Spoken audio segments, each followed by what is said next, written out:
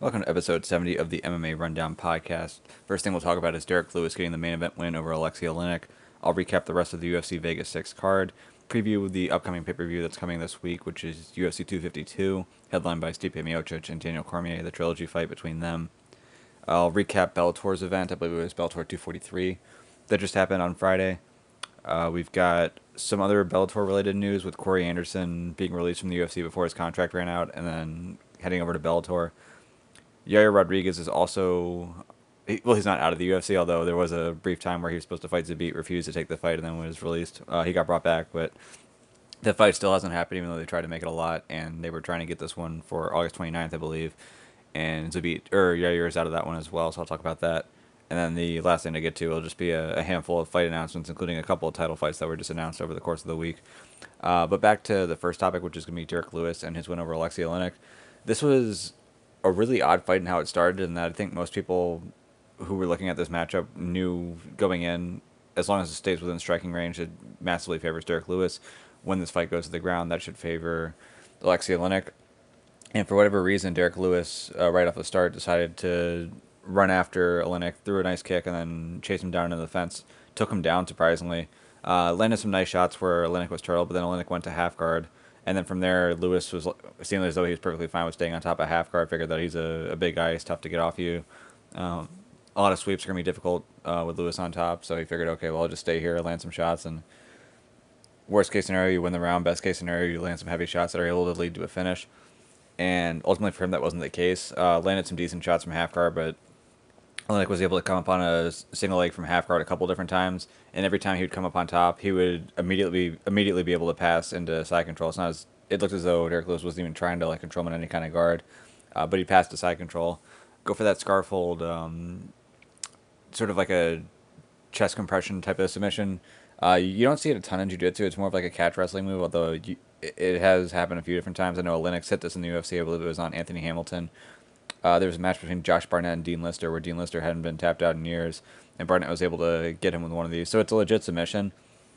But ultimately, he wasn't able to get the finish. The first time, it looked as though that one wasn't super close because Lewis was on his side. The second one looked a lot closer. But both times, Lewis was able to survive it and get through the round. What was interesting about this, though, is that at the end of the round, two of the judges gave the round to Lewis, and one of the judges gave it to Oleinik. And honestly, before the post-fight interview, I had no idea how this would be scored because it's a really difficult one to score. So there's a couple different ways you can look at it. So you can, just from a striking standpoint, Lewis landed the more effective strikes. Landed some good shots when Oleinik was turtled. On top, had some decent ground and pounds. Not as though he was ever close to getting a finish with his strikes, not as though he was ever close to getting a finish with a submission or anything like that. But for Oleinik got taken down, was taking those shots, did get on top a couple times, and when he got on top into side control, he went for a couple submission attempts that didn't work. So if the submission attempts are close, you definitely want to give them a lot of credit because that means that you're close to finishing the fight. If the submission attempts are not close, then that sort of limits the amount of credit you want to give. And the thing with this scarf hold position that he was in is that it was sort of hard to tell how close he actually was to getting a submission. And if you don't think he's close, then giving the round to Lewis makes sense. If you do think he's close, then Oleinik should have won that round because even though he had top position for a while, he was effectively, if the submission isn't in place right, you're effectively just holding on to side control, not advancing position. So it's one of those things where you kind of have to get a read on how close was the submission. The first one I don't think was that close. The second one looked a lot closer. I know Lewis was having to push away on Oleinik's face a lot, and after the fight he admitted, yeah, that one was pretty tight and was getting pretty close. So without having the knowledge of Derrick Lewis saying, yeah, that second one was pretty tight, do you give the round to Lewis or Oleinik? That's sort of a tough one to judge. With the knowledge that we have now, though, and I think there were enough signs to kind of show that second one was tight. You probably got to give the round to Oleinik just because he was sort of close to getting a finish there. But that is a tough one to judge. Either way, though, they go back, come out for the second round. Lewis goes for a jumping knee, and then after landing on the knee, throws a big right hand, drops Oleinik. Oleinik's hurt, tries to hang on to Lewis's leg, but Lewis is able to land some more shots on the ground, eventually gets the finish. And from there, that's the end of the fight. So for Alexei Oleinik, he's 43 years old, top 10 heavyweight. I'm sure he'll still be a top 10 heavyweight if you lose to the number 4 guy, and you're number 10. You really shouldn't be going backwards. For Derrick Lewis, he's sort of in this odd spot right now where the heavyweight title is going to be figured out next week. Lewis has not fought Stipe. He did fight DC, but DC is retiring regardless. So if Stipe wins, you probably have to run it back with Francis. I think at this point, Francis has earned that title shot. If DC wins, then it becomes a little bit more questionable because at that point, does Stipe get an automatic title shot even though he loses? And then all of a sudden, there's a chance that Stipe loses to DC, and then within the next heavyweight title fight, Stipe wins the heavyweight title, and all of a sudden, you kind of have this weird spot where people feel like the baddest man on the planet is retired and not actually actively fighting. So it'd be interesting to see if the UFC would put Stipe back into a title fight right away. If they don't, and DC wins, Ngannou's got one of the spots. Who would then fight Ngannou? Do you give Curtis Blaydes to him, who's 0-2 against 0-2 against him, but kind of has a decent shot or has a decent resume for a title fight at that point? Or do you give him Derrick Lewis, who is on a 3-fight win streak and has a win over Francis? Now, granted, that fight was terrible, but honestly, Derrick Lewis probably makes a little bit more sense than Curtis Blaydes if you're matching someone up against Ngannou, and that's assuming that you're going to take Stipe Miocic out if Stipe loses to DC. So there actually is a chance that, depending on what happens on Saturday, that Derrick Lewis might be in line for another title fight, assuming that DC wins and assuming that the UFC doesn't want to put Stipe back in there right away for another title fight right after. So that's going to be something to watch for Derrick. If he doesn't get that, then the other fight that would make sense would be the one that he was calling for afterwards, which was with Curtis Blaydes. Curtis would then be looking for someone to fight. If you have Stipe versus Francis Ngannou, so then that fight would make sense. Then the winner should hopefully get a title fight. Now, granted, Curtis Blaydes versus Stipe is a new fight. That one would be interesting. Curtis Blaydes against Ngannou. I mean, if he's beating everyone else at some point, you probably have to give him that third fight, even though he's been finishing both of the first two. But either way, it's a good fight to keep both of them busy and to sort of work as a title eliminator. For Oleinik, I mean, he's never been a guy who I think too many people are like, oh, wow, this guy might be threatening for a title after losing this fight.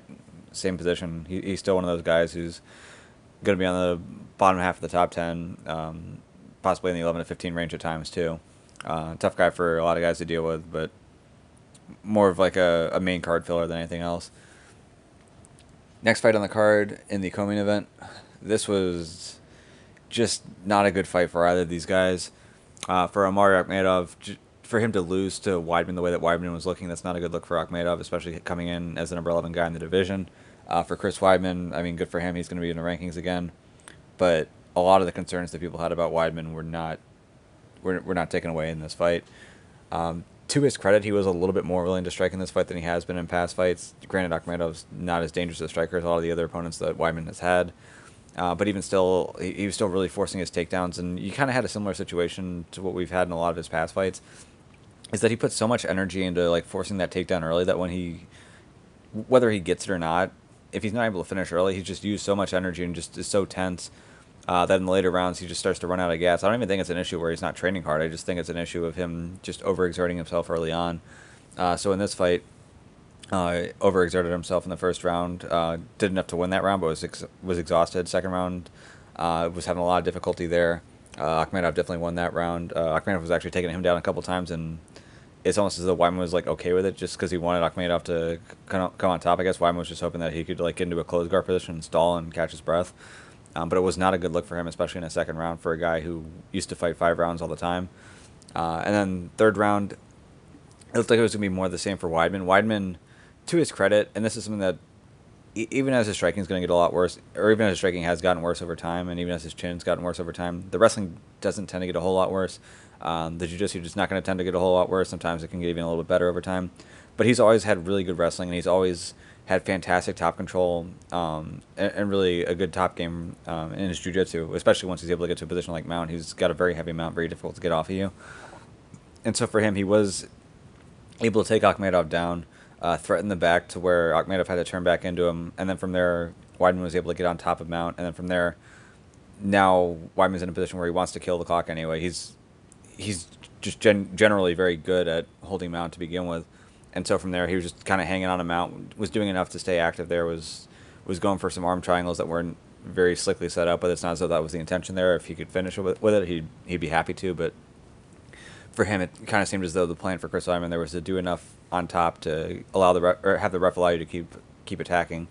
And it ended up working out. He was able to kill much of the round from top. And ends up winning that round. So wins the first round, wins the third round, and so wins 2 rounds to 1. It looks like a couple of judges gave him a 10-8 round just because he was in mount for pretty much the entire round. So you have the duration of the 3Ds, I think dominance, damage, and duration of the others. So I guess you could call that dominance too. So it'd be dominance and duration. It really wasn't a ton of damage from there, but that was enough for him to get the win. So for Akhmedov, um, his wrestling just wasn't able to keep up with Chris Weidman over the course of the entire fight, even though he did have some good moments in the second round. Um, on the ground, when he did have Weidman down, wasn't able to really take advantage of those situations, even when Weidman would expose his back to get back up. On the feet, just sort of like throwing wild bombs at times, wasn't really all that technical. Weidman was keeping his left hand down the entire fight, leaving a big opening for Akhmedov's right hand, which was the power punch that looked like he wanted to land, but even still, he wasn't able to land it hard enough to really alter that fight. So for Omari, he's still going to be a tough guy at middleweight. He's still going to give a lot of guys problems. He's fought some pretty tough guys up until this point, including Marvin Vettori, and had good results. So it's not as though he can't still be a tough guy in the bottom half or on the bottom half of the rankings, but seeing him as a guy who could potentially work his way up the rankings and start fighting some of the top 10 guys and be a few fights away from a title shot, I think at this point it looks like he's got a lot of work to do until he gets back to that point again. For Chris Weidman, arguably now would be a good time to retire. He's now has a win that he's coming off of. He's going to have a number next to his name in a couple days.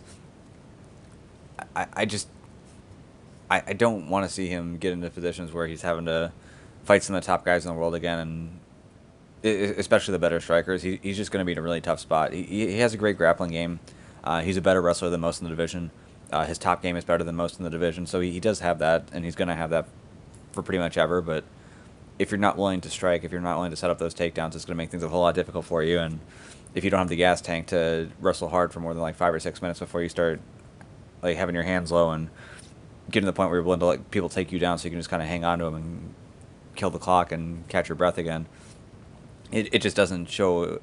It doesn't show a lot of positive things for your future and towards the top of the division. So for him, I don't know what his plan would be once he's done with MMA. I think that's always a problem for a lot of these guys. I'm sure Chris Weidman makes a good amount of money in the UFC, and from a money standpoint, it's worth sticking around. When you beat a guy like Akhmedov, who was number 11 in the division, it tells you that you can still compete with a lot of the top guys.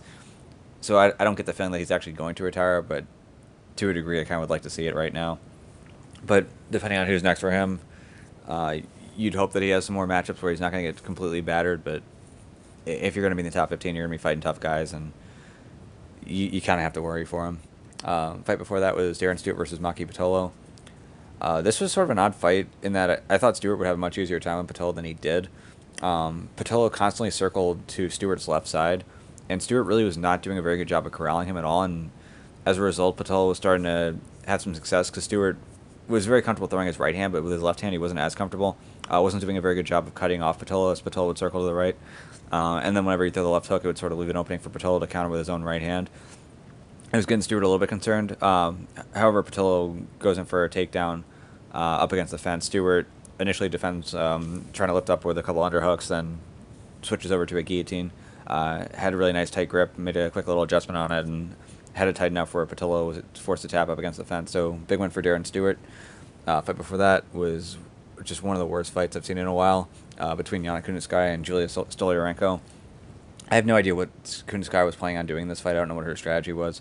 Obviously, she did win. She looked like the much bigger girl versus Stolyarenko, but it seemed as though her game plan was just to hold Stolyarenko up against the fence, but not like create enough space where she could land like some heavy shots against the fence and potentially knock Stolyarenko out. But at the same token, even when Stolyarenko would try to pull guard and like allow Kunitskaya to have a takedown or allow Kunitskaya to end up on top, Kunitskaya just didn't want it. So it's like her strategy was not to really get to the ground if she didn't have to, stall if she did get to the ground, but then also not really strike too much either. It was just like this really boring style that you would have liked to have seen the ref force some more stand-ups on. But either way, she was able to force Stolyarenko up against the fence multiple times. Stolyarenko didn't do much to keep her back off the fence, and then once she was on the ground, really wasn't all that effective in creating spaces. Kunitskaya was just trying to stall, so just not a very exciting fight, but Kunitskaya did get the win there. And then we have Beneil Dariush versus Scott Holtzman. Holtzman had a hell of a chin. Dariush was landing a ton of really hard left hands on Holtzman's chin. You could tell that he was hurt, but he was never really like super wobbled and never really going down. And then ultimately, it took a spinning back fist to finally do it, but Dariush was able to knock Holtzman out with a spinning back fist. I'm kind of curious to know how Dariush's elbow is doing after that, because when you watch the replay on it in slow mo, it looked like there was a lot a lot of tension on his forearm there. You kind of wonder if he got hurt a little bit because it didn't look like it. It obviously landed hard to get the knockout, but it also was one of those ones where sometimes spinning back fists will jack up your forearm depending on where they land. And that was one where it looked like it could have potentially hurt Daria. She didn't make any comments about it afterwards, so maybe he is okay, but it did look a little painful. But either way, really big win for him. Unfortunately, he was a couple pounds over, so he did not get a $50,000 bonus. But he's still ranked in the top 15 at lightweight, and it's not as though he's going to drop in the rankings after this. So we'll see what the UFC wants to do with him moving forward. Last fight on the prelims, or the main event of the prelims, was Tim Means versus Loreno Staropoli. Really fun fight. Both these guys were really going after each other. Means was landing the better shots, was going for some takedowns late in rounds as well to steal some rounds, and ultimately he wins the unanimous decision. Two of the judges gave him 2 rounds to 1. One of them gave him all 3 rounds. Kevin Holland versus Joaquin Buckley. This was a really fun fight, especially in the Apex where there weren't any fans, because you could actually hear a lot of what Kevin Holland was saying. It's kind of a shame that Buckley didn't want to talk shit back to him, but that's perfectly fine, and that's up to Buckley. But for the most part, this fight was handled on the feet. Buckley was just swinging in wild with heavy shots. Occasionally would land, but a lot of times Holland would get out of the way. Holland was a little bit crisper with the straight shots. Every time I would get in tight, Holland was doing a good job of landing elbows and knees. But eventually in the third round, Holland's able to land a huge straight right hand that just blasted the mouthpiece out of Buckley's mouth. Buckley was on the ground, sort of looked a little bit confused. Ref initially was going to allow Holland to come in and get the finish, or come in and finish on the ground, but then made the decision just as Holland was coming in that the fight should be stopped at that point, so that was the end of it. Fight before that was Nasrat Haqparast versus Alex Munoz. Munoz initially was somewhat successful in getting the fight to the ground. It was pretty obvious that this was going to be a striker versus wrestler type of matchup. But after Haqparast was able to get back up, was doing a much better job of keeping Munoz off of him. Did a really good job landing uppercuts every time that Munoz tried to shoot in. And so it forced Munoz to try to strike with Haqparast, and that wasn't working all that well for him. So Nasrat was able to outstrike him and win this fight 30-27 on all 3 judges' scorecards. Before that, we had Andrew Sanchez versus Wellington Turman. Sanchez, I mean, he was definitely a lot more willing to strike in this fight. I don't know. They were saying Turman was a jiu-jitsu fighter. I don't know what exactly his background is in jiu-jitsu, if he's like a black belt or if he has like any like big championships to his name. But either way, Sanchez, who's always been known as like this NAIA 2-time national wrestling champion, who's had a lot of success in jiu-jitsu as well. I believe he was like a purple belt world champion at one point. He's been known for his grappling, though, so it was interesting to see him not really choose to grapple early in this fight. Was having a lot of success with the hands, and ultimately that right hand was finding a tone multiple times before he finally was able to knock Turman out in the end of the first round. Fight before that, we had Justin James versus Gavin Tucker. Sort of a funny fight in that there was a moment when James was going for a guillotine on Tucker. Tucker was like squirming his way out because he was mounted, and his shorts got pulled off as he was doing that. But ultimately was able to get on top, and then finally in the third round was able to catch a rear naked choke on James for the win. Really fun fight between Yusuf Zalal and Peter Barrett. Started off awesome with a spinning back, or like a, not even just like a regular spinning back kick, but it's sort of like, it's hard to describe it. There's like this backward spinning kick from Zalal where it's kind of like similar to like a sweet chin. It was like a spinning sweet chin music almost in a way to make a call back to Shawn Michaels, but knocked Barrett down. Barrett was able to survive, but Zalal was just given him problems for much of this fight. Was able to win a unanimous decision. And then the first fight on the card ended up going to a split decision between Erwin Rivera and Ali Al-Qaisi, and Rivera got the win there. So that covers it for UFC Vegas 6. The next card to preview is going to be next week's card, which is headlined by Daniel Cormier and Stipe Miocic. This is going to be the third fight between the two of them. Cormier won the first one by knockout. Miocic won the second one by knockout. And so now they have the third fight coming up. And it's going to be interesting to see how this one goes. It is interesting that this fight's going to be happening in the small cage. It'll be in the 25-foot cage, not the 35-foot cage. So in tighter confines, that arguably should help out Daniel Cormier, because Cormier is going to be the one trying to wrestle here. As far as how this fight's going to go, it's really difficult because I've rewatched the fights. I've watched some breakdowns on it too. It feels like it's been forever since BJJ Scouts put out a MMA breakdown. He just put out a breakdown on this particular fight, so I would definitely encourage you guys to watch that one. It's about 11 minutes long, but it's pretty helpful. And it's tough to me because one of the things a lot of people talk about is that Daniel Cormier should have wrestled more in the second fight, and that's not really an argument I agree with too much, because it's not as though Cormier wasn't trying to wrestle in rounds 2 through 4. It's just that he wasn't finding openings to shoot in and really force a takedown. It's not as though Miocic is a guy who the second you get your hands on him, you're going to take him down. He's a very good wrestler himself. He was a former D1 wrestler at Cleveland State. So it's not as though every time Cormier gets his hands on Stipe, he's going to be able to take him down. And for that, in the later rounds, Stipe was doing a much better job of controlling the distance from keeping Cormier off of his legs, and as a result, Cormier wasn't really able to get any takedown attempts off on him. I think Stipe can do a lot of the same and make it difficult for Cormier to find the openings for takedowns in this fight as well.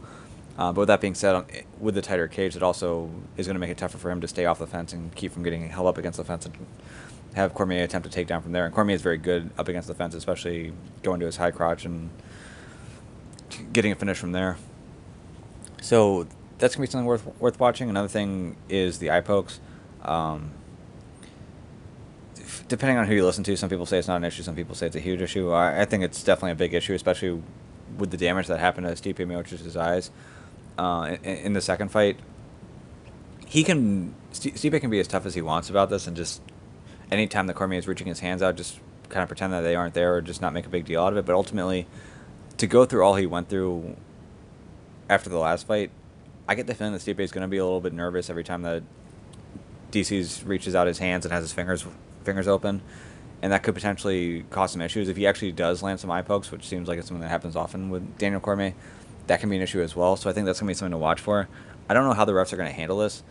The proper way is beforehand the ref's going to have to go to DC and be like, look, first eye poke, we're taking a point away. Like we can't allow this to happen. Now at the same point, even though DC deserves to have a point taken away off of the first eye poke, you really can't go to one competitor and say, hey, your first eye poke, we're taking a point away, no questions asked, and then not go to the other competitor and say the exact same thing.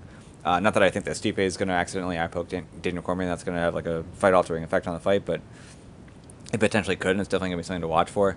Part of the reason why DC has been eye poking as much as he does is because oftentimes he likes to reach his arms straight out, sort of like a zombie in a way. And it sort of forces you in a position where if you try to like punch to the head, he's got frames up to block them. And if you try to hand fight, then usually he'll be better at hand fighting than you. He'll be able to like knock a hand down and throw a punch over the top. So it's a little style that works effective for him, but he keeps his fingers out when he does that. So if you try to move in as his fingers are out, you can sometimes move your head into them. Sometimes if you make a quick movement, he might just try to like punch at you, but his hand's already open, so fingers are going to be open. They'll poke right into your eye.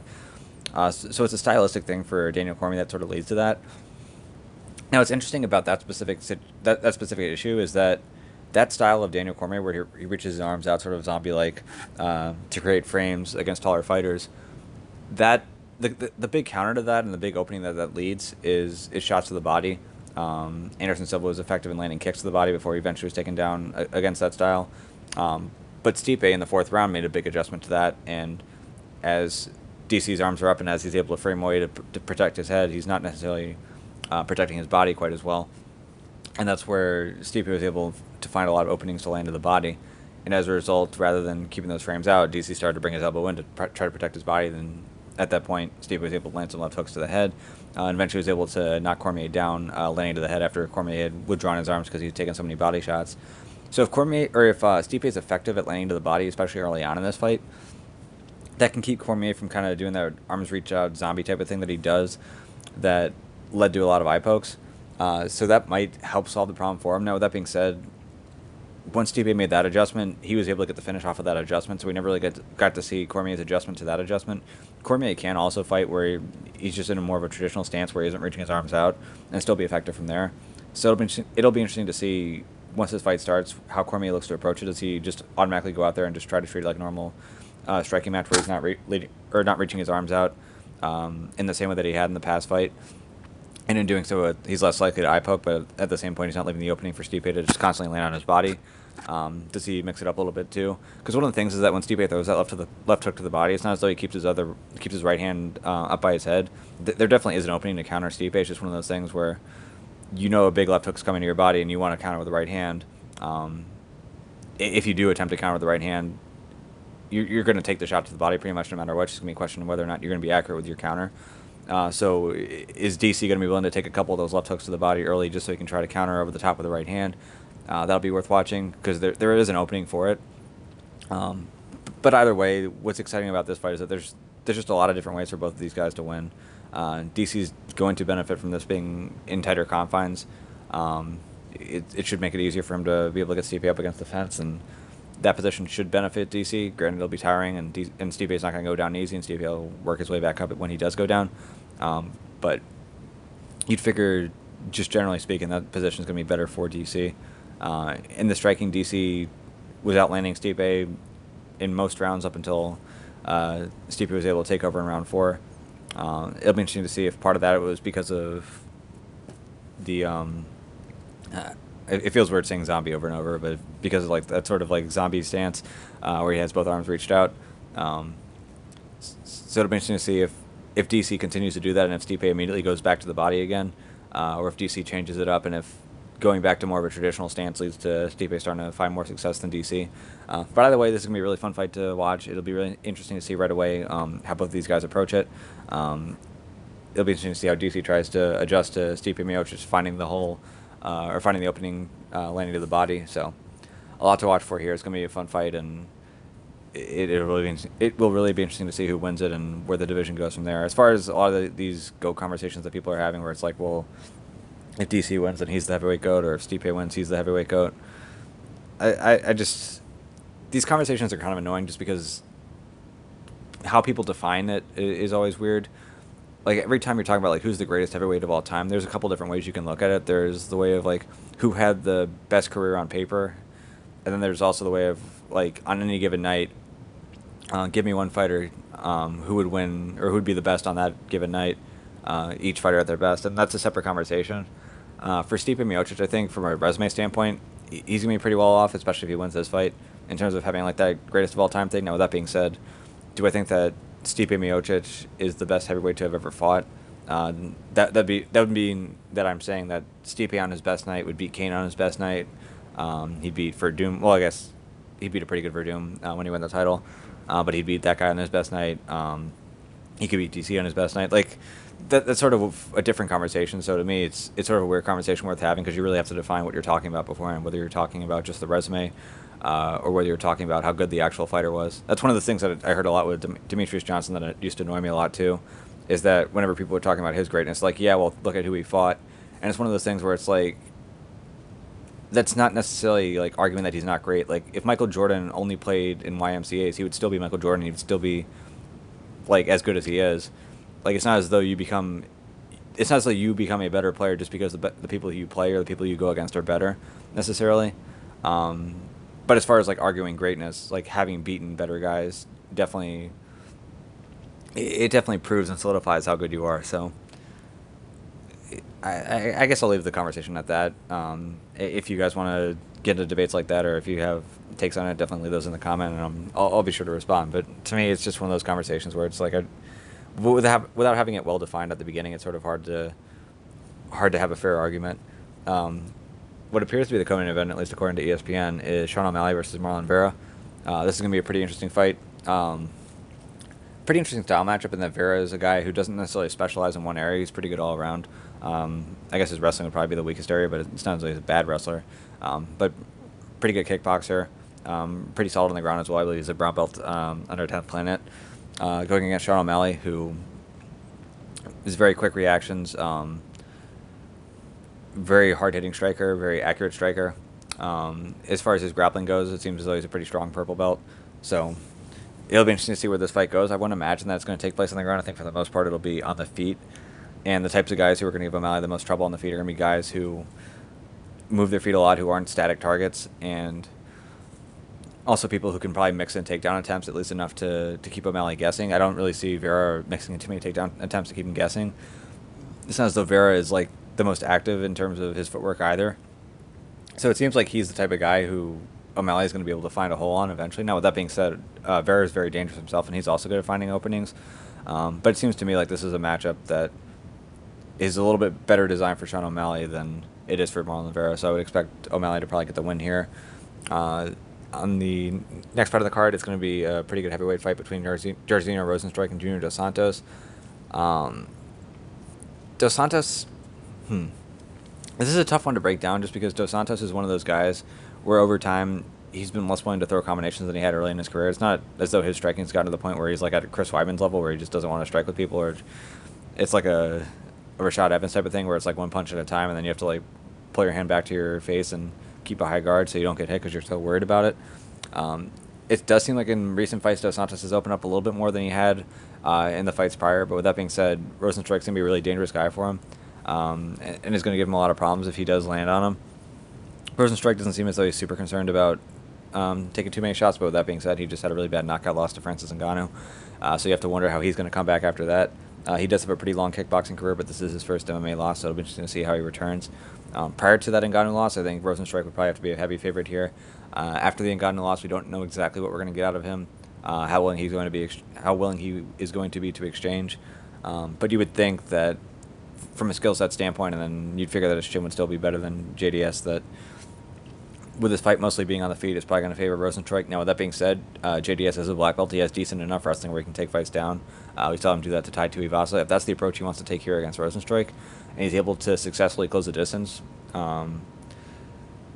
there's a good chance that this could be a dominant fight for Junior Dos Santos where he just makes it a grappling match. So that's always it's going to be something to think about as well. So for that reason, I really wouldn't bet on it just because I don't know what to expect out of Rozenstruik, and I don't know what Dos Santos is planning to do. But if Dos Santos does want to make this a grappling match and he's actually willing to throw a couple punches to set up his takedowns, this could be a pretty dominant fight for him. Fight before that is going to be a fun one between John Dodson and Merab Dvalishvili. It'll be an interesting matchup for Merab in that Dodson's really quick and difficult to get your hands on and difficult to get a hold of and difficult to keep a hold of if you actually are able to do that. So for Merab, that's primarily how he wants his fights. He's able to take guys down, and I guess for better or for worse with him, he has a lot of fights where he'll have like 8, 9, 10 plus takedowns over the course of the fight, which in theory isn't ideal if you're fighting in 3 rounds. I mean, if you're a completely dominant wrestler and you don't get a finish, that means you should only get 3 takedowns. You get 1 at the start of the first round, and they're down the whole time. 1 at the start of the second round, they're down the whole time. 1 at the start of the third, and they're down the whole time. So to his credit, he's able to get guys back down after they get back up. But it also means that guys are getting back up on him. And if Dodson's one of those guys who's tough to track down, tough to keep a hold of, if he's able to get back up multiple times, that could be a problem for Merab. And you would figure on the feet, Dodson should have the advantage. So this should be a pretty fun fight and a pretty interesting style matchup between the two of them. And then we finally have that rematch between Magomed Ankalaev and Ion Cutelaba. First fight, Ankalaev was looking pretty strong at the start. Cutelaba pretended to be hurt, although he did take a decent shot. And the ref fell for it and ultimately stepped in and stopped the fight while Cutelaba was fine. So they'll have a rematch. But based off of that first fight, it looks like Ankalaev was definitely the more technical striker. Isn't afraid to mix it up with Cutelaba, so I'd imagine he's probably going to be able to win this fight as well. It'll be interesting to see if Cutelaba tries to play possum again or not, but I think Ankalaev should have the win either way. On the prelims, we have Jim Miller returning. He'll be fighting Vince Pichel. Ashley Yoda versus Liviana Souza. Herbert Burns versus Daniel Pineda. And Felice Herrig, it feels like it's been forever since she's fought, but she'll be fighting Verna Jandiroba. We've also got TJ Brown versus Danny Chavez and Chris Dawkins versus Parker Porter. So next thing to talk about will be Bellator 243, just recapping a handful of fights from there.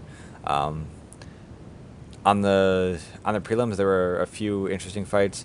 The prelim main event was between Adam Boric and Mike Hamill. A really close fight, but Boric was able to eke out a split decision here. Hamill was trying to wrestle for the most part, had some success, but Boric was able to do enough to keep the fight on the feet and land enough shots when it was on the feet to win this fight.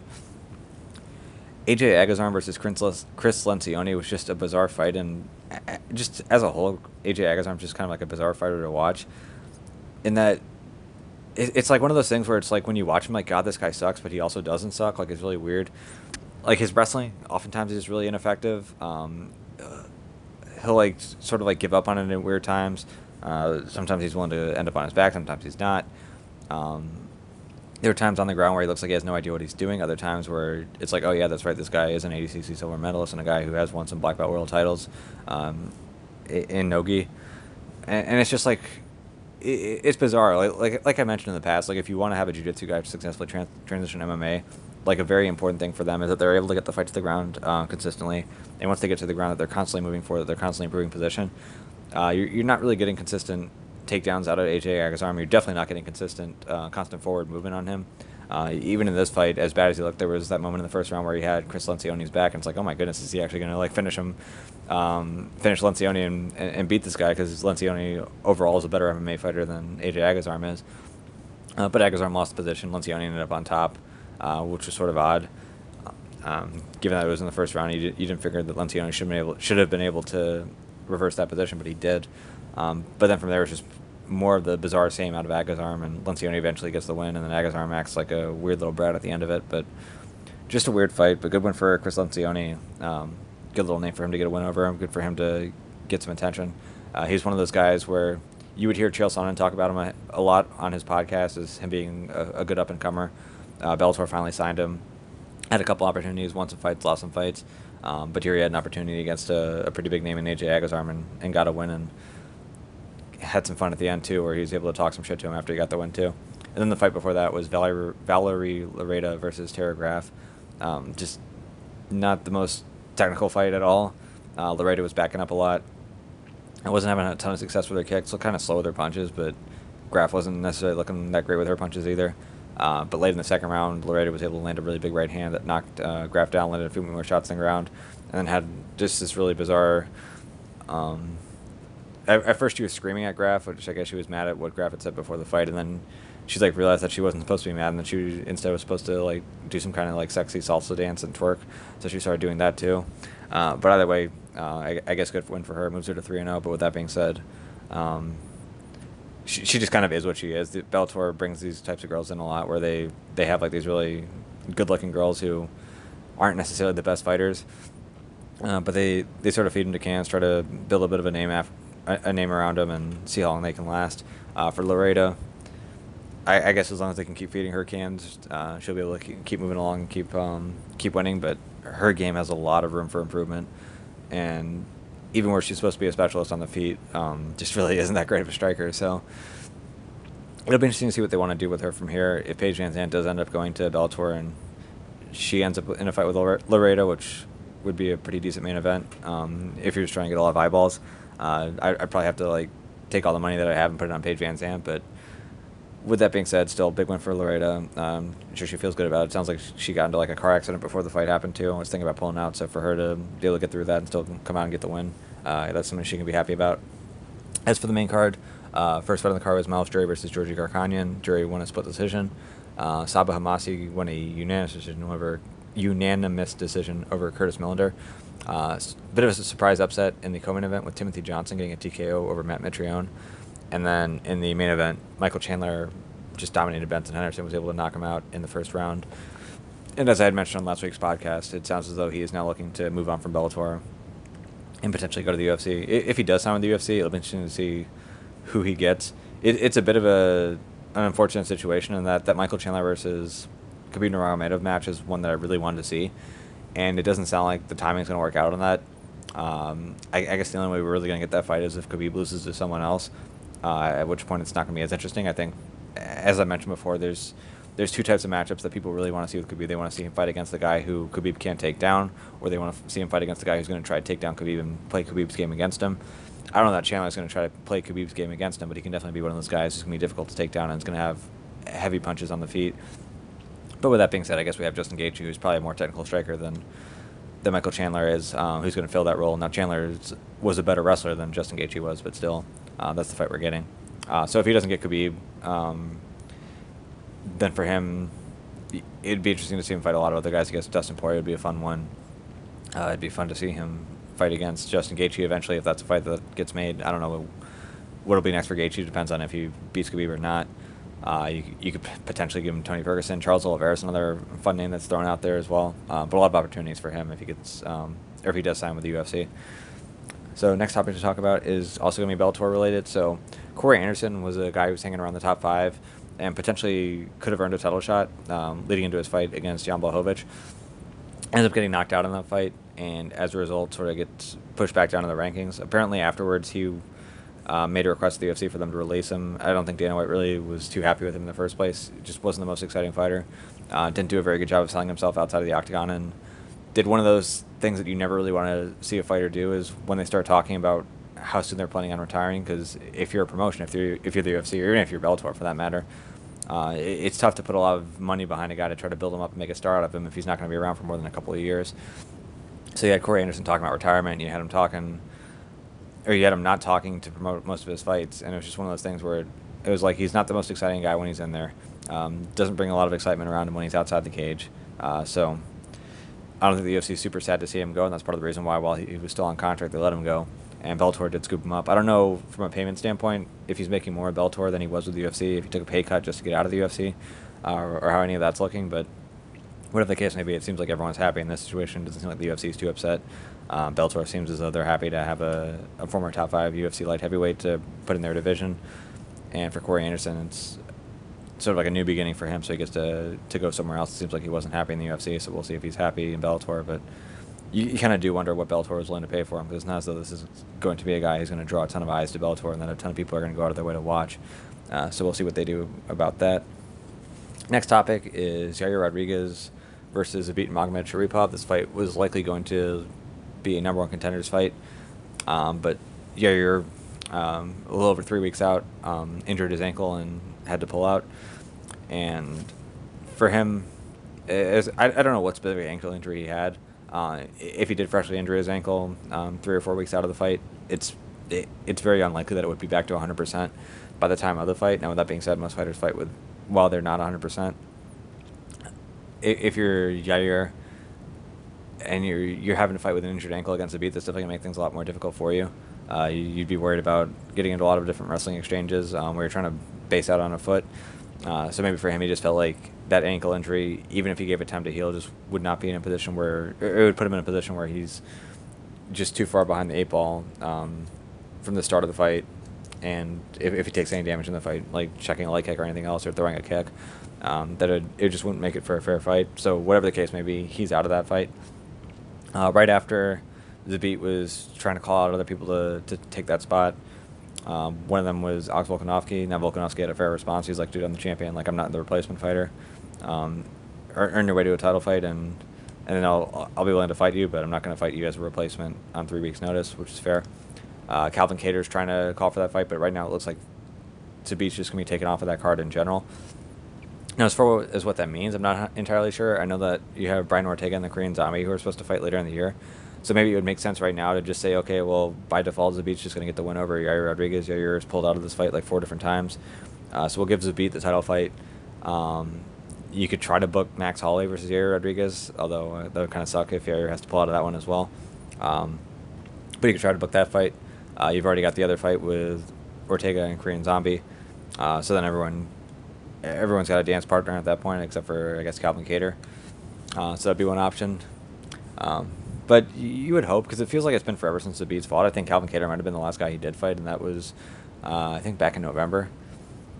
So if this is what it takes, where if the UFC is just going to be like, okay, fine, we're going to give Zabit the title fight, I wouldn't be too upset about it, but it does kind of suck to lose that fight on what would have been a main event in late August, and it was definitely a fight I was looking forward to. For Yair, the ankle injury will probably put him out for a couple months. I'm not sure when he's looking to get back in there, but again, it seems like putting him against Max Holloway later on in the year seems like something that you could potentially do, and then still giving Zabit the title fight, and then letting Brian Ortega and Korean Zombie fight each other as well. Last thing to talk about is going to be a handful of fights that were announced. So I'll announce the smaller fights first, and then the big ones last. So the smaller ones would include Jeff Neal and Neil Magny. So a battle between ranked welterweights. That one just got booked. We also have a battle between ranked middleweights in Uriah Hall and Yoel Romero. This is a fight that's been talked about for a while, but now it's finally official. As for the big fights, we have a couple of title fights that are announced. One of them we kind of knew was coming, but now it's official. That was Jennifer Maia versus Valentina Shevchenko. So I talked about that one on last week's podcast, but again, I don't really see Maia giving Shevchenko too much trouble here in this fight at all. And then the other one that's going to be pretty interesting is at flyweight.